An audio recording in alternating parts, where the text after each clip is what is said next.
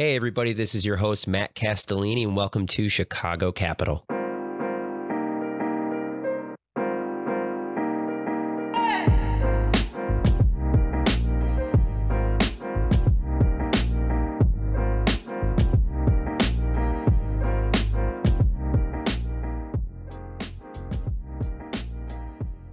We have a great episode lined up today, but before that, a word from our sponsors, World Business Chicago. In 2021 alone, local founders have raised more than $5 billion in VC dollars, making Chicago a national destination for founders, investors, and innovators. As the City of Chicago's economic development organization, World Business Chicago drives growth and opportunity for our local tech economy and innovation ecosystem through its flagship programs such as the Chicago Venture Summit, Startup Chicago, Think Chicago, and Venture Engine. Learn more via worldbusinesschicago.com.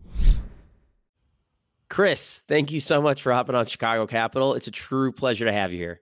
Thanks, Matt. I appreciate it. This is going to be a lot of fun. It's actually funny. I think we're recording this episode only a few blocks away from where you went to high school. Did you go to Latin School Chicago? I actually went there till third grade. I went to Royce-Moore after that until high school. But yes, I went to school, Latin, my early years, and my wife was a lifer at Latin as well. Got it. Okay, interesting. All right, full circle. There you go. I think we'd love to hear about your background post Latin, post third grade. We could start from there, and would love to hear how you got into startups, how you got into investing. We'd just love to walk through the background. Yeah, it's kind of a windy background.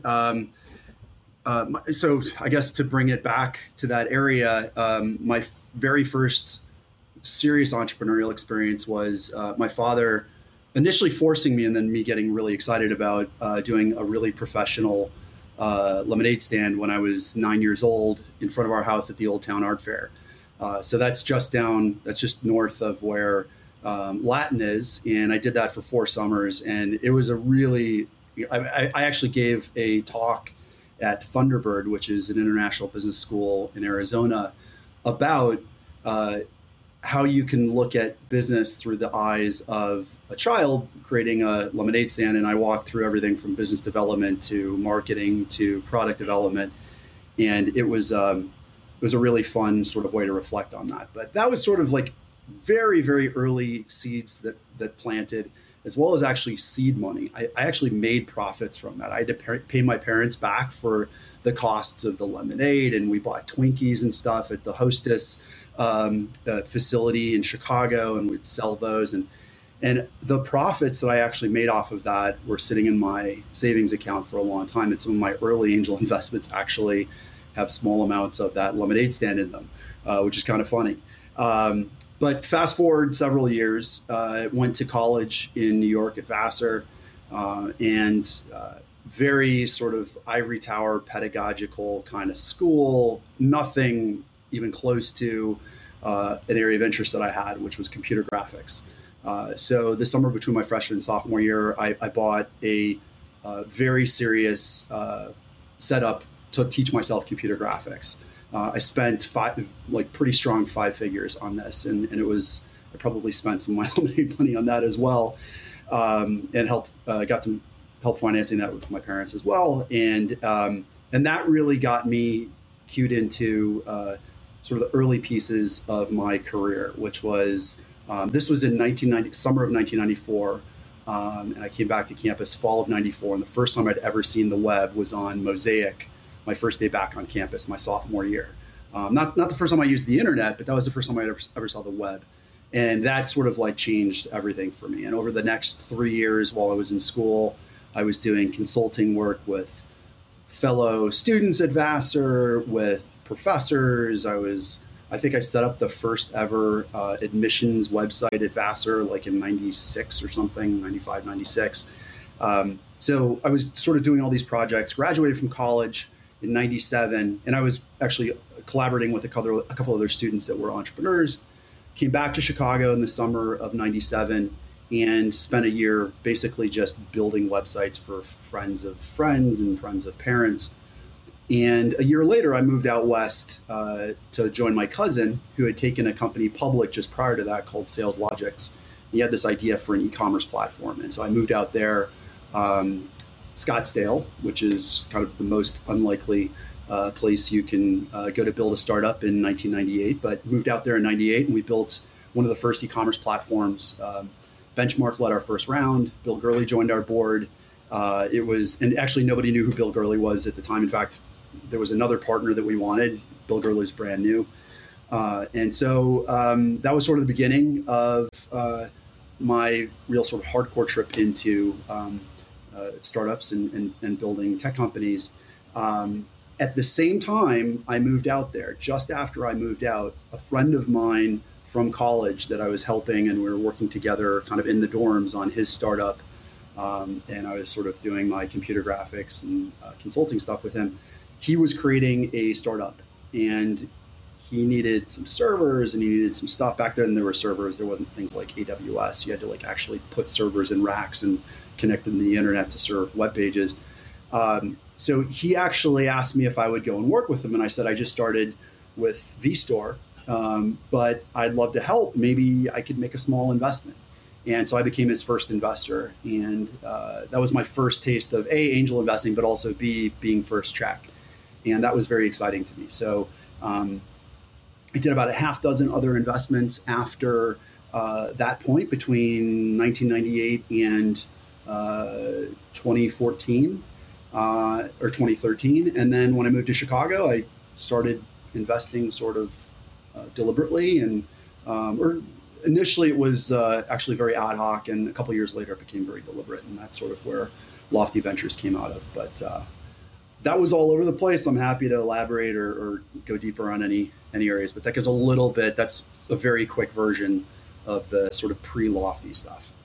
Yeah, I guess I'm just curious about your path. You know, you had these experiences, serial entrepreneur, working on different ventures, really kind of getting your hands in the weeds as an operator. And you mentioned that first check kind of opened your eyes to the idea of investing and to the process of investing. But when was the time that it really clicked for you that you realized you ultimately knew you wanted to transition one day into a full-time investor and into somebody who's not starting these companies, but investing? How did that sort of that change happen for you? It's probably never fully happened because I'm still operating. And when I say I'm still operating, you could argue, just with Lofty Ventures, it's a startup itself. And probably will always kind of be that way.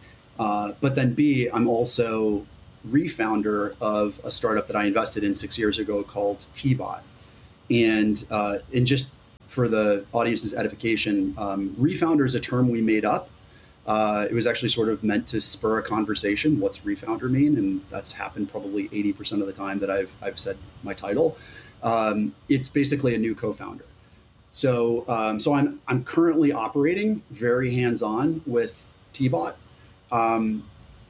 Where I know I'm not the best at is having like the CEO role, right? Like I'm much better at getting in the weeds, like uncovering problems and coming up with solutions to those and letting other people really execute on those solutions. And that is the hardest part of startups, literally the hardest part. And I'm terrible at that. And it's really important to know what you're good and what you're bad at. And I know I am not good at the execution. The execution is what we invest in. So the part that I do is actually not really that interesting or important. It's helpful, it's valuable, but it's not the hardest part of building startups. So I've learned the parts that I'm good at and the parts that I'm not good at. And I really try as much as I can to focus on the areas that I excel and try to remove the liability of the areas that I'm not as good at, which is executing on day to day. And that is I'm also very ADHD, like literally ADHD, not like people say that is it like I've been ADHD my entire life. And that's evidenced by, like, I'll just give you an example. Going back, we mentioned Royce-Moore. I averaged 13 extracurricular activities a year when I was in high school.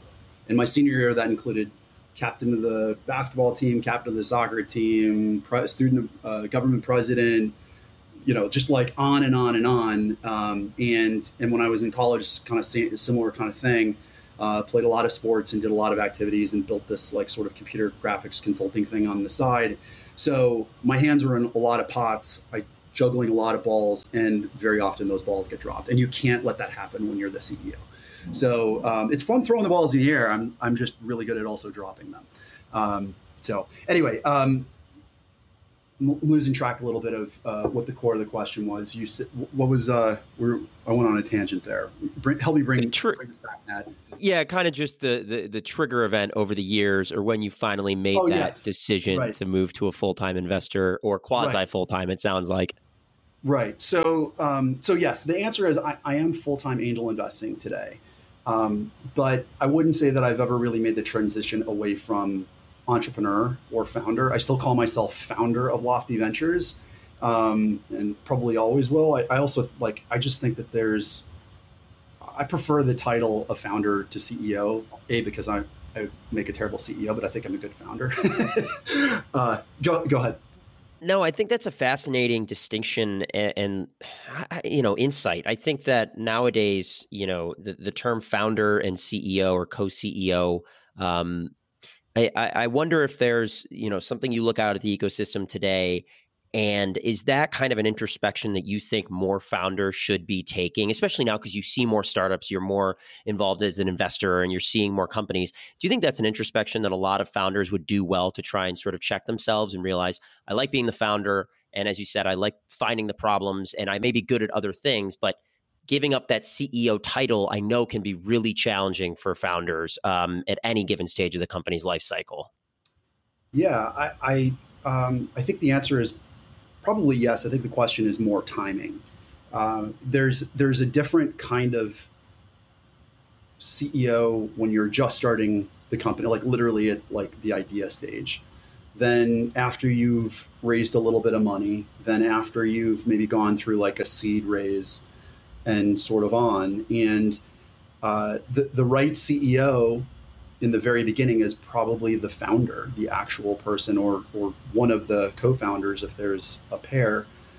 But it's very often not the same person 5 years out or 10 years out. And I think it's important for founders to be able to have that recognition and be humble enough. And it's not just humility and being humble. It's also, what do I really want to do? What do I really enjoy? And I think it's too often there's ego at play when we're trying to force this square peg into a round hole kind of thing, and it's a horrible experience for everyone. And so one of the things that I look for when I'm investing in founders and backing founders is their ability to be humble and their ability to have that level of introspection, and as much as possible, really release ego. There's a really good book around leadership and being a CEO called Good to Great. And I highly recommend. I mean, that's more typically for much later stage companies, but the principles all really hold. The best CEOs, the best leaders, it's not an I, it's a we. And whoever is the best person to be in that seat on the bus is the person that you want in that bus, because frankly, the founder has probably the most equity, and they want to make sure that this company is successful because they're going to benefit the most. So if you're not the right person to take this to the finish line, find the right person that is. I mean, it's in everybody's best interest. How do you assess that, I guess, at the early stages as an investor, putting your investor hat on? I've heard of some people who ask bluntly the question, do you the founder, envision a world or a scenario ever where you would give up the title of CEO, and just see the honest feedback, see the honest answer? How do you assess that, though, at the earliest of stages when you may only have 2 weeks, 3 weeks, 4 weeks to do due diligence, and that time is kind of compressing? I guess I'm curious how you vet that. Yeah, this is not an easy answer. So let me take a step back. This is a more meta answer I'm going to give. Everybody has their sort of superhero secret move, like your right, left, up, down. And mine is kind of twofold. It's building relationships and building community. And I've known that for a very long time in my life. I don't know how to articulate that part of how I read people and how I'm able to suss that out quickly. But I'm pretty good at doing that. You can always be better. I'm so there's also, to go give another book reference, Adam Grant's Give and Take is a really important book. I think certainly every founder, but everybody that I know, I recommend to read that book. If you haven't read it, it's really important. The basic premise is there are givers, takers, and matchers in the world. And takers, I would, like, Trump is a great example of a taker. A giver, like, think Mother Teresa, where they're just looking for nothing in return for just like open love and open, just trying to help, right, in every way possible. And matchers are kind of everyone in the middle, which is they're always kind of keeping track. They've got this sort of mental ledger where it's oh, well, I did a favor for him, he's sort of like the Godfather, if I do this favor for you someday, I'm going to ask you. And so I look for givers. I mean, givers are probably the most important characteristic of a founder that I'm looking for. And have I been fooled sometimes? Yes. And the scary part is when you're fooled, those are takers. A movie reference, The Talented Mr. Ripley, right? They've sort of put this act on, and they're very, very good at hiding their motivations, hiding their real desires. And anytime I get that, I can't really tell where this person is coming from. I can't clearly articulate what their motivations are. That's a huge flag, and that's usually a filter, and I'm usually out. And I don't care if that's in an investment or meeting somebody for the first time or whatever that is. Life is too short to surround yourself with anything but givers, whether it's in a social or business or much deeper than business, investing in a company. Because when you invest in a startup, and when a startup takes an investor's money, you are married. That is a very, very hard relationship to unwind. In some cases, even harder than unwinding a founder relationship. So anyway, that was a little bit more of a meta sort of point, but I hope that answers the question. No, I mean that's fascinating, and I love the premise of that book. I definitely am going to link it in the show notes and check it out. I think it's also a fascinating commentary. I think I've in the past done a lot of reading about corporate executives and just the amount of, you'd be surprised, sociopaths that end up at the highest levels of Fortune 500 companies. And it's just a certain type of person that can thrive and succeed and can climb those types of ladders. And it sounds like the book kind of touches on a little bit of that as well. And, I think that's just fascinating. I would love to talk about, Lofty Ventures and how it's different from, we've alluded to this a little bit, but at its core, how it's different from a traditional venture capital fund, and your sort of motivation for creating something called Lofty Ventures. Not just saying, yeah, I'm Chris, I'm going to be writing angel checks under my own name, but really creating kind of a brand around what you're trying to do. Yeah. So there's a couple points on Lofty Ventures.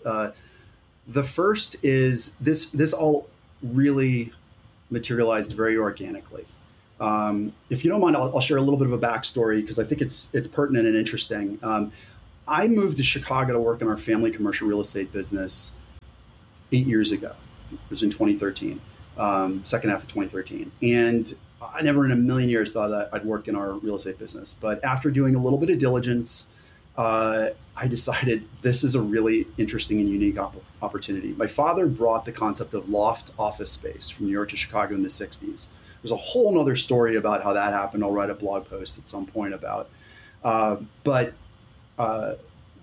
be that as it may, I came into the business because, one, that's a very interesting story. Two, he was the first developer, or one of the first developers, I should say, but very, very early developer in the 60s, 70s, and 80s in River North, West Loop, Goose Island, all these areas where they were literally called Skid Row. And Abby's about to get going here. Abby, calm down.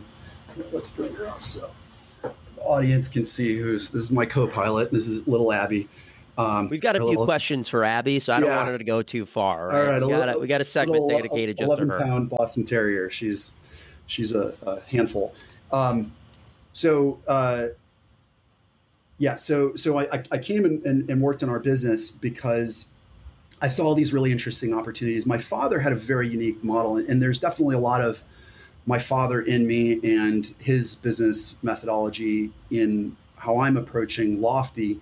he never really had investors in his real estate holdings. He had one building that he did a syndicate in and bought them out almost immediately after the project was completed.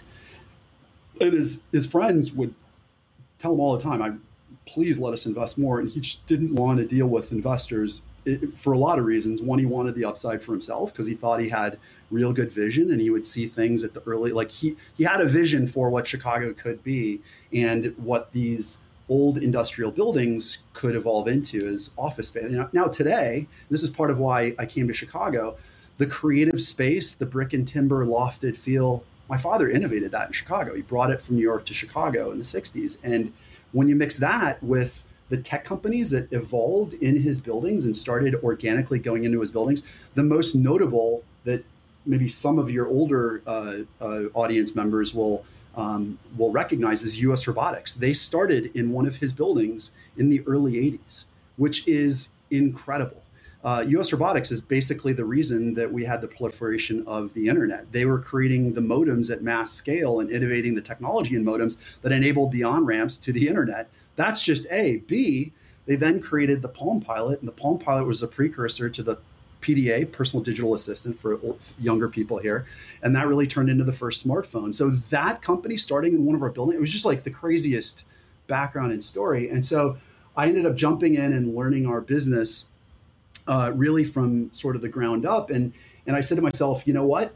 The way that we can grow our business is by I'll develop relationships with the local tech community. Those companies want to be not only in our types of buildings, but in the neighborhoods that we have, River North, West Loop. And I can attract those companies into our buildings. Some of those are going to die because unfortunately there's a high death rate for startups. And some of those are going to succeed. And the ones that succeed, and this is the part that I left out, the way my father would grow his business in the past, they had incredible customer service. And unfortunately, the real estate business is notorious for really bad landlords, like just awful, horrific, like the scummiest people on the planet. Sorry for anybody who's a landlord who's not scummy, but most of them are. And because he was such a great landlord and his team, we would have tenants that lasted forever. And as a result, tenants would bounce around in a building or across our portfolio. And if we didn't have the exact space that they were looking for, they'd say, Owen, my father, Owen, we're in 5,000 square feet now. Next year, we're going to need 30,000.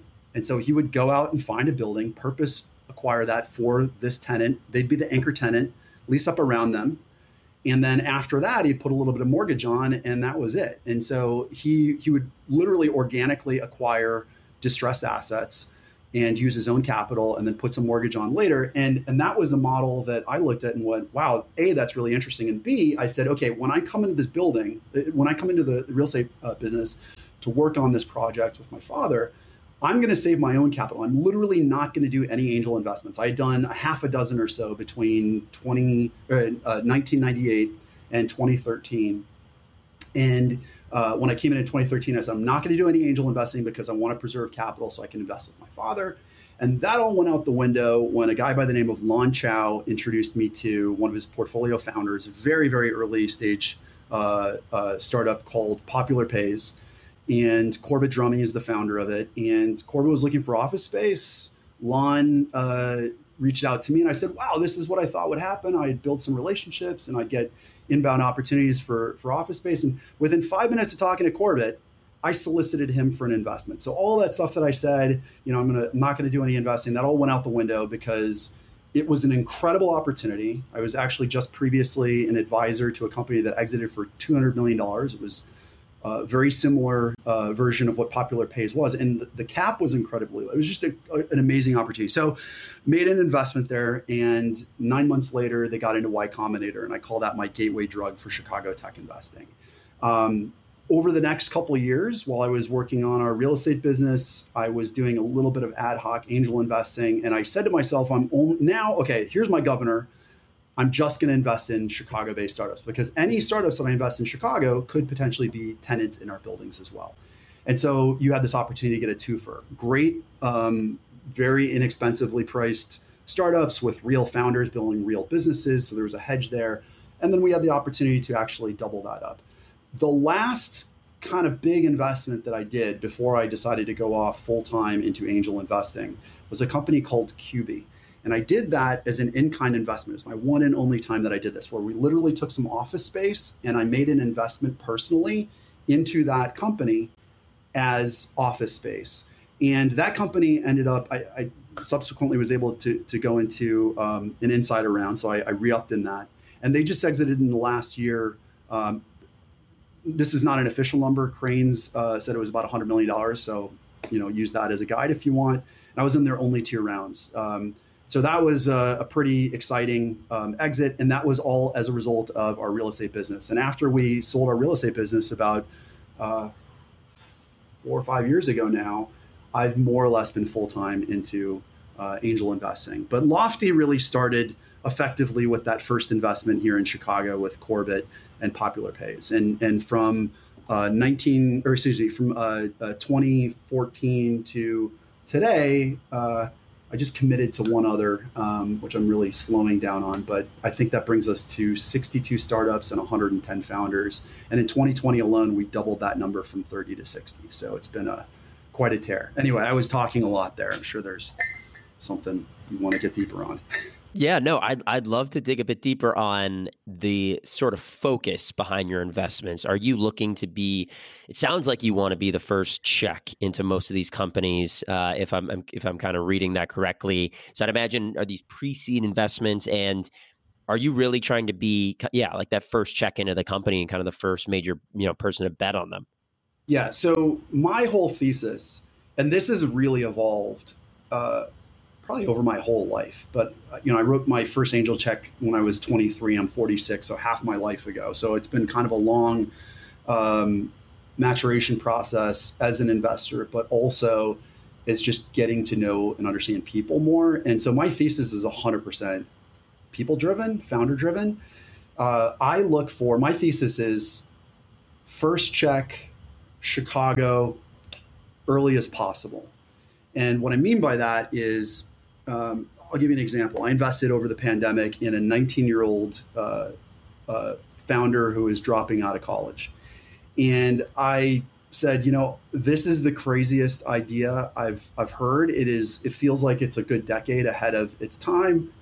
I don't care. I want to be your first investor because you are going to be a rock star. I hope it's this one. I don't know if it's going to. In fact, I don't think it's going to. I even said that to him. But I don't care because I want to build this relationship now, and I want to be the first person you talk to when you're working on your next project and one after that. And by the way, that was Ian Dillick. It was Eschaton Technologies. Unfortunately, he did have to spin down that company, which is totally fine. And he is actually off on to the next project now. And he's working for another company, which actually I think is really good move for him at this point in his career. But he is so incredible. And when he starts his next thing, I hope to be his first investor. And so my thesis is find the best founders as early, not just in their company, but as early in their career as possible, and help them holistically forever. If I can do this if I live, let's hope I live another 30 years. I want to be doing this for the next 30 years of my life. And when you're looking at these companies, I mean, it sounds like there's probably not a lot of revenue, if any. There's probably not a lot of traction. Or are you looking at least for some kind of hints of commercialization? Where are you kind of coming in on the life cycle of the company, even though it is a pre-seed company? And I get that, but kind of from the traction standpoint. Yeah. So I'm very atypical in terms of Chicago investors. I have no need for traction. I was going to say. Yeah. My needs are, see, this is the part that I don't think most investors, especially in Chicago, understand, especially angels and especially at the pre-seed, is that traction and revenue and product and all these things are actually almost misindicators, right? Like the most important thing that you're investing in, you can't do diligence on paper. It's people. The founder is, I'm investing 95% of my energy and time on getting to know the founder. Now, thankfully, my secret move that right, left, up, down is being able to read people and build deep relationships. Hopefully. That's what I think. So far, that's served me relatively well. that is most of what my diligence is. I will look at materials they have. I will look at their, certainly financial model is really important because it helps me get into their brain and understand how they think, and I can ask questions on that. But materials are really meant for me more to be conversation starters and places where I can ask questions and check their math and their logic and how they're looking at the problem. Is their problem founder fit? That's really important. If I'm sussing out, like, this doesn't sound like an insider would have said this, problem founder fit is table stakes. Good product and good product direction, table stakes. Those things are like, those are gimmies. If you don't have that, like, I don't, we're not even really having a conversation. Where I think most investors get caught up is in those details when you're talking at a pre-seed or even seed-ish kind of level. But at the pre-seed and I mean, I invest at pre-seed, like, I'm literally at first check. They don't even usually call those part of their pre-seed. That's, like, friends and family kind of territory. And you can't evaluate a company based on metrics at that point. It's a completely different animal. It's for those later stages. For seed to definitely A and later, of course, but it's just a different kind of diligence at the stage that I'm going in. And it's not 100% where I'm first check. I'd say probably a quarter or so I'm actually first check, but the majority are definitely in that first round. I would say in the course of the 60 conversations that I've had so far on this show, one of the most common themes that comes up is the lack of the type of investor that you are describing. I think that VCs and I think founders all seem to believe that what's really necessary for this ecosystem. I mean, there are a lot of things to turn this into a full-blown hub for innovation and get it on track to be maybe in 10 years, close to some place like on the coast. Whether it will be, that's here nor there. But I think most people would agree there needs to be more of those first check writers when there is no traction, because that's sort of the model in Silicon Valley. That's kind of how they built such an incredible sort of engine, is that companies will have founders that have successful exit, and they will go back and they will invest in other founders who are just an idea and a pitch. Mm-hmm. And I'm curious for you, what's your diagnosis for why that there isn't more of that in Chicago? Why you are atypical? Is it a risk aversion? Is it a industry background? Just kind of would love to hear your thoughts on that. I think it's a little bit of a Venn diagram of immature market, right? Like Silicon Valley, New York, they've had dozens of unicorn exits at this point, right? And when you get to that kind of level, you're kicking back capital into the community that then has disposable income to become angels. And we're just getting sort of at that point. It's just sort of starting to happen. Like a friend of mine, Aaron Rankin, who I met because he was interested in starting to get into angel investing. Aaron's a good example of this. They had an IPO. He's got a lot of capital now that he's interested in deploying into Chicago founders. And you're starting to see some of those, but it takes time for either acquisitions or IPOs to happen to trickle down and start to create more of these operators that also want to deploy capital. And I think that that's a good combo. It doesn't have to be an operator. It could be like a doctor or a lawyer or some just like high net worth individual. The issue with that, though, is that it's kind of just dumb money then. You're just sort of like putting money into startups, which is fine, and we need that. But the problem of the dumb money that is conservative doesn't understand how you invest as early stage angel investors. And so I've actually spent a lot of my time working with people like Jonathan Ellis, actually, and I just hosted a chat yesterday. We're both members of this group, the Economic Club of Chicago. We just hosted a sort of subgroup in the Economic Club. We called it Angel Curious. And we're trying to get people that are members of that group to learn about angel investing and find the angel investors that are in that group and activate them more. Earlier this year, I spent a lot of time on a platform called Clubhouse, which I haven't spent as much time recently, but my goal of that was A, enabling the tech community to sort of like get together while we were in COVID. B, find angel investors in Chicago and sort of bring them out and help them meet other people in the community. B, find find people that are interested, sort of angel curious in Chicago and didn't know where to go. And then D, find angel investors out of market and show them that we've got opportunities in Chicago. And so for that, certainly B, but definitely C and D, we started doing boot camps on Zooms. It was Jonathan, myself, Troy Hedikoff, Gail from Vitalize. We brought a bunch of different local investors together, and we literally were giving boot camps on how to become an angel investor at sort of the beginning and intermediate level. And we got 140 people to sign up for that list that came out of the Clubhouse chats. So it's a long, slow, kind of arduous journey, but we need to create more of these angels that are capable of investing at the earliest stages. And it's really important that they understand the dynamics of angel investing too. You can't just like, I've got $25,000 I want to dedicate to angel investing and write all that in one check and hope that you're going to have some, crazy exit. That's the odds of that happening are extremely low.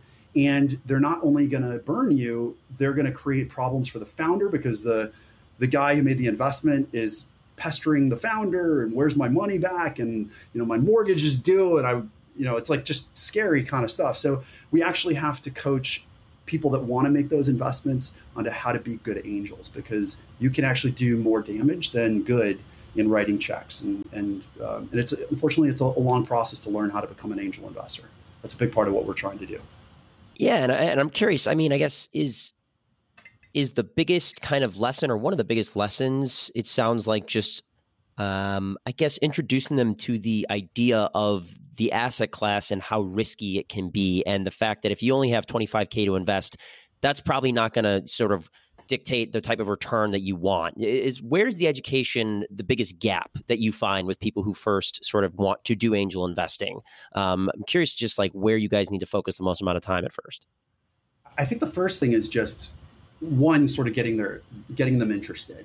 And if you have some interest, then great. Like that's sort of, like I'm a big believer in to take a level deeper than the like, I'm good at building relationships and community. There's like a level deeper than that. And this is kind of cheesy and I don't share this very often, but I call myself a passion guide. I help people discover what passion is. And for those that I can't help with those passions, I try to make those passions stronger. The first part is just like, do you have a passion for this? If you don't, like, don't bother it, because it's actually, there's a fair amount of work here, even if you're not really being active.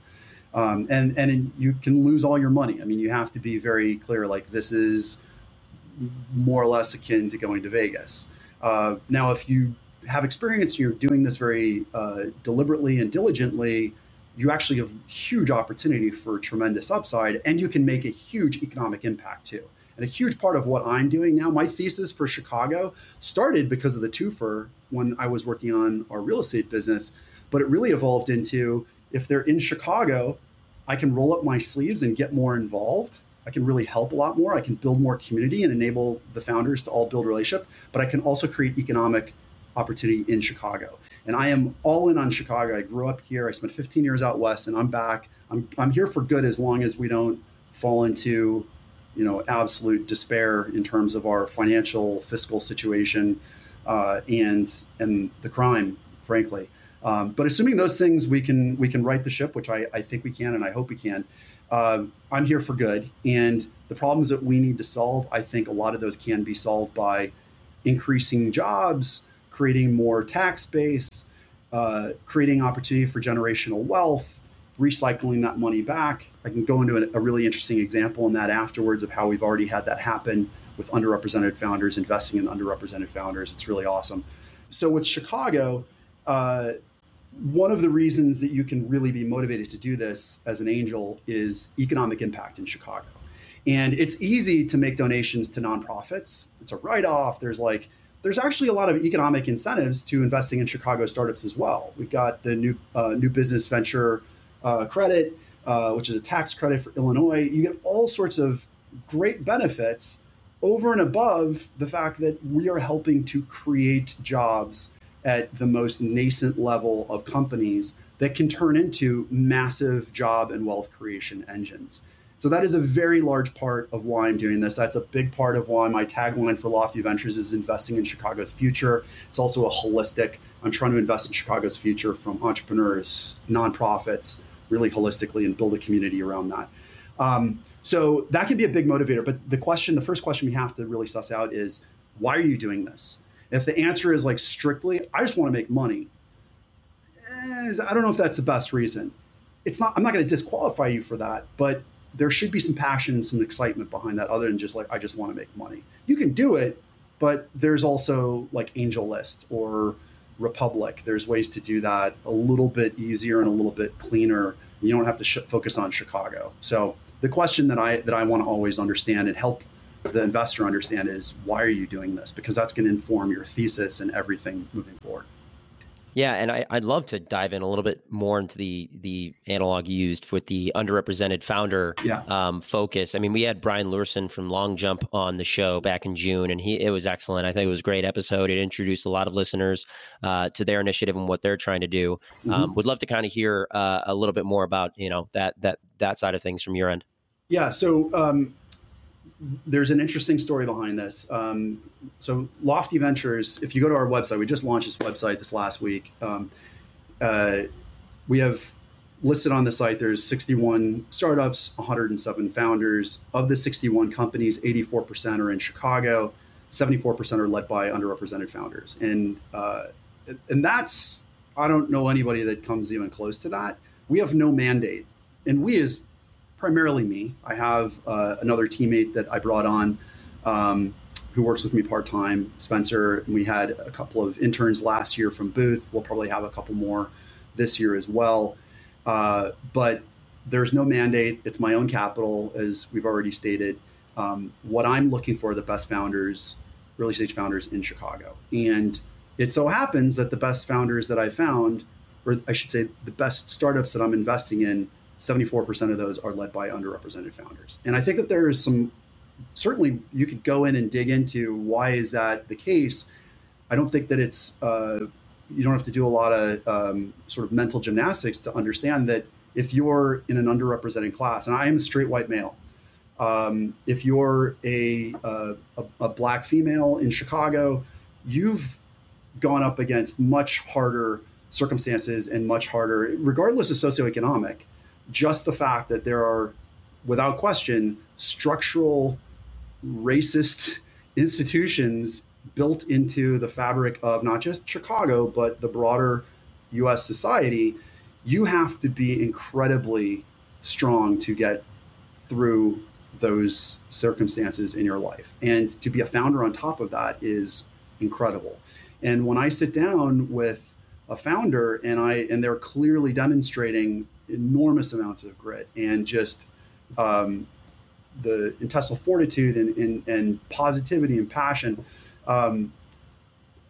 those are very often underrepresented founders. The amount of, I'll pick on one founder that I absolutely love, who I've re-upped in her business. And frankly, I mostly just front load my investments. I don't usually do a lot of re-upping. I do a little bit. But with Jasmine Shells and Denise A., her co-founder, with 5 to 9, she is an absolute machine. And I remember the first time that I sat down and had a T-bot with her at 1871, I was just going through my mind of like, I can't imagine all the barriers that she had to not just jump over, but run through like a Mack truck to get to the point where she is having conversations with investors and already had raised capital and had built a product and like all these things that are really, really hard to do. Also as a Black woman in Chicago, like, wow, that is really hard. So to come back to this, a couple of years ago, somebody asked, Chris, why do you have so many startups that are led by underrepresented founders? And I actually stopped and I said, I don't know. And I had to sort of like back into it a little bit. And I sort of realized that. I would say that the number has probably ticked up a little bit now that I'm like very conscious of that. But that conscious sort of moment was about 3 years ago. So I've been investing in underrepresented founders since well before George Floyd happened and all these sort of like Black Lives Matter wasn't the thing when, I was doing this. So, but I also don't consider underrepresented just minorities. It's It's literally not straight white males like myself. It could be LGBT, immigrants, et cetera. So let me give a quick example of how this model is really playing out, and how I am trying to enable this sort of multi-generational shift in Chicago and enabling all boats to rise. So I mentioned that QB was one of my really exciting and interesting investments because I started with this in-kind investment. I ended up re-upping in their last round before they exited. There were three founders that all met, all immigrants from two were from India and one from Singapore. They met at University of Chicago as undergrads. They went through the College New Venture Challenge. They placed in it. They weren't first place, but they placed in it. They did incredibly well, incredibly successful company, exited this last year. One of the founders ended up investing, I think this was his first investment, ended up investing in another company that I was first check in after they went through Techstars. The company's called Oja Express, founded by Boyade, amazing startup here in Chicago. I took one of the founders from QB, educated him Oja. He made an investment, and now we're starting to see that flywheel continue, where we make underrepresented founders successful. Not we make them, help underrepresented founders become successful in Chicago, have these exits, return capital back to underrepresented founders and communities in Chicago, and hopefully we can continue that cycle. And this is not something I can do alone. I'm glad Long Jump is in. I'm glad Fifth Star is in. We need more of these. There's another group that I collaborate with a lot called Chicago Early with Jeff Eschbach. He's a really good friend of mine. Probably half of his portfolio overlaps with mine because we share so much. I think I gave him one of his first investments, I think Bridge Money. He's farming angels. He's literally helping people in Chicago become angels at the sort of earliest stage. He's reducing the barriers by enabling them to write very small. I think his minimum is $1,000 or $2,000 per check. It's without taking any carry, which is incredible. It's a really important function for the future health of our ecosystem, is to have more angels that not only have the risk appetite to invest at these earliest first check and first check round stages, but are also able to add value. And that's just going to take time. And that's, I think, a function of the evolution of the ecosystem as well. Yeah, no, I think that's amazing. I think it's the flywheel I was going to say as you were speaking, that flywheel that you're talking about. You love to see it, and you love to see it here in Chicago and being done in a kind of a very Chicagoan way. I think there's a lot of cool collaboration that's going on in the ecosystem, and you named a couple of those funds and initiatives. And, one initiative I know that you're involved with is the Invest It Forward program. Would just love to hear you, expand on that and the origin and just, the mission. Yeah, so I've been involved with nonprofits for a very long time. That's actually dating back to my mom. My mom was on a million boards in Chicago, and when I was a little kid, sick from school, I would follow her to her balls that she was, preparing to throw and stuff. And so I always had this early exposure to the Chicago nonprofit world and the impact that we can all have through financial dollars, but you can also really make an impact through your time and energy. And I think there's an interesting sweet spot for founders and nonprofits to engage, but there's an enormous amount of friction between them.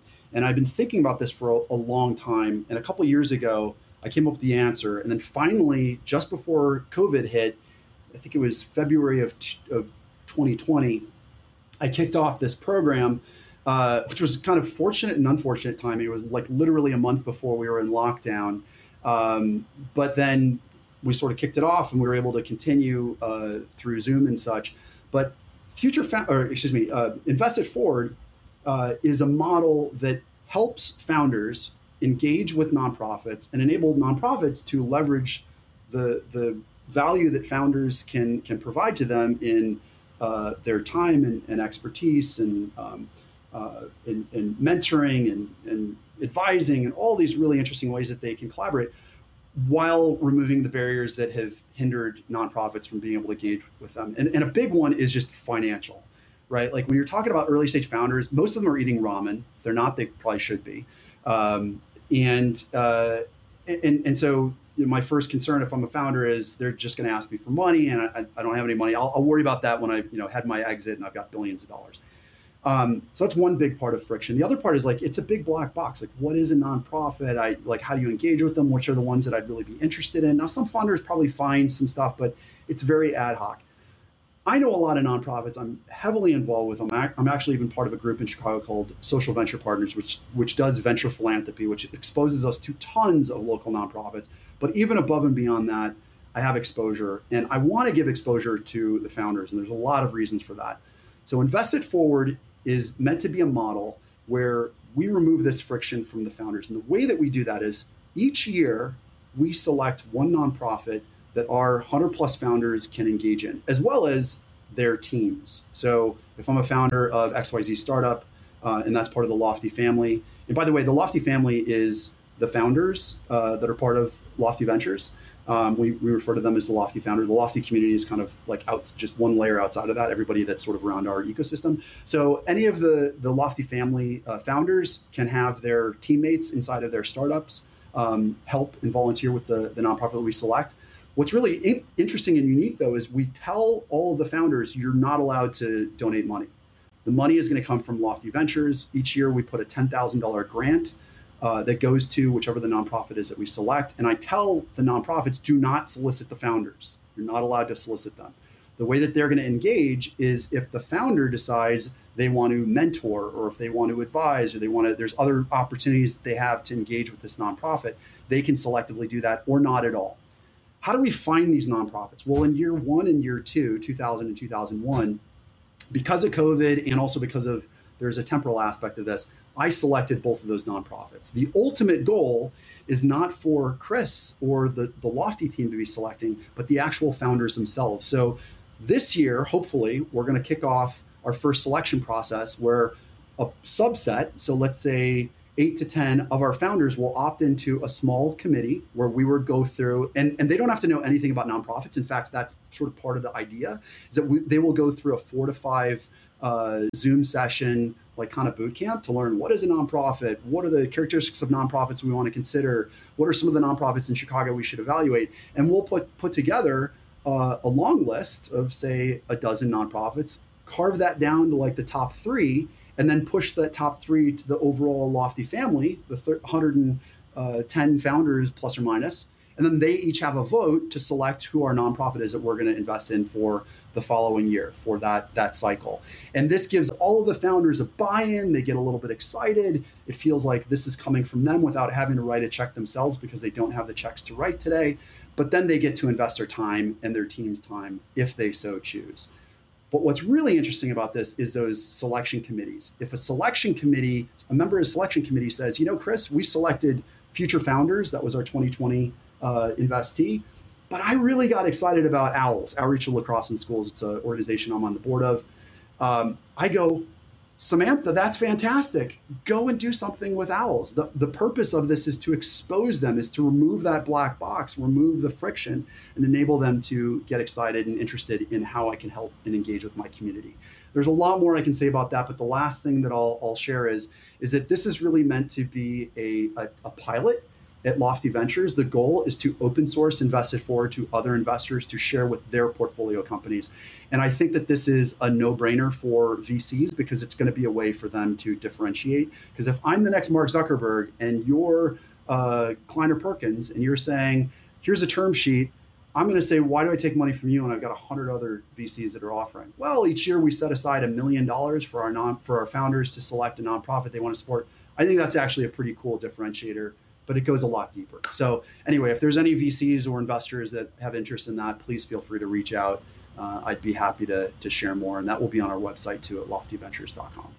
Awesome. And we will link that in the show notes. I think this is going to be a very full show notes, it sounds like, with the book recommendations and the amazing initiatives.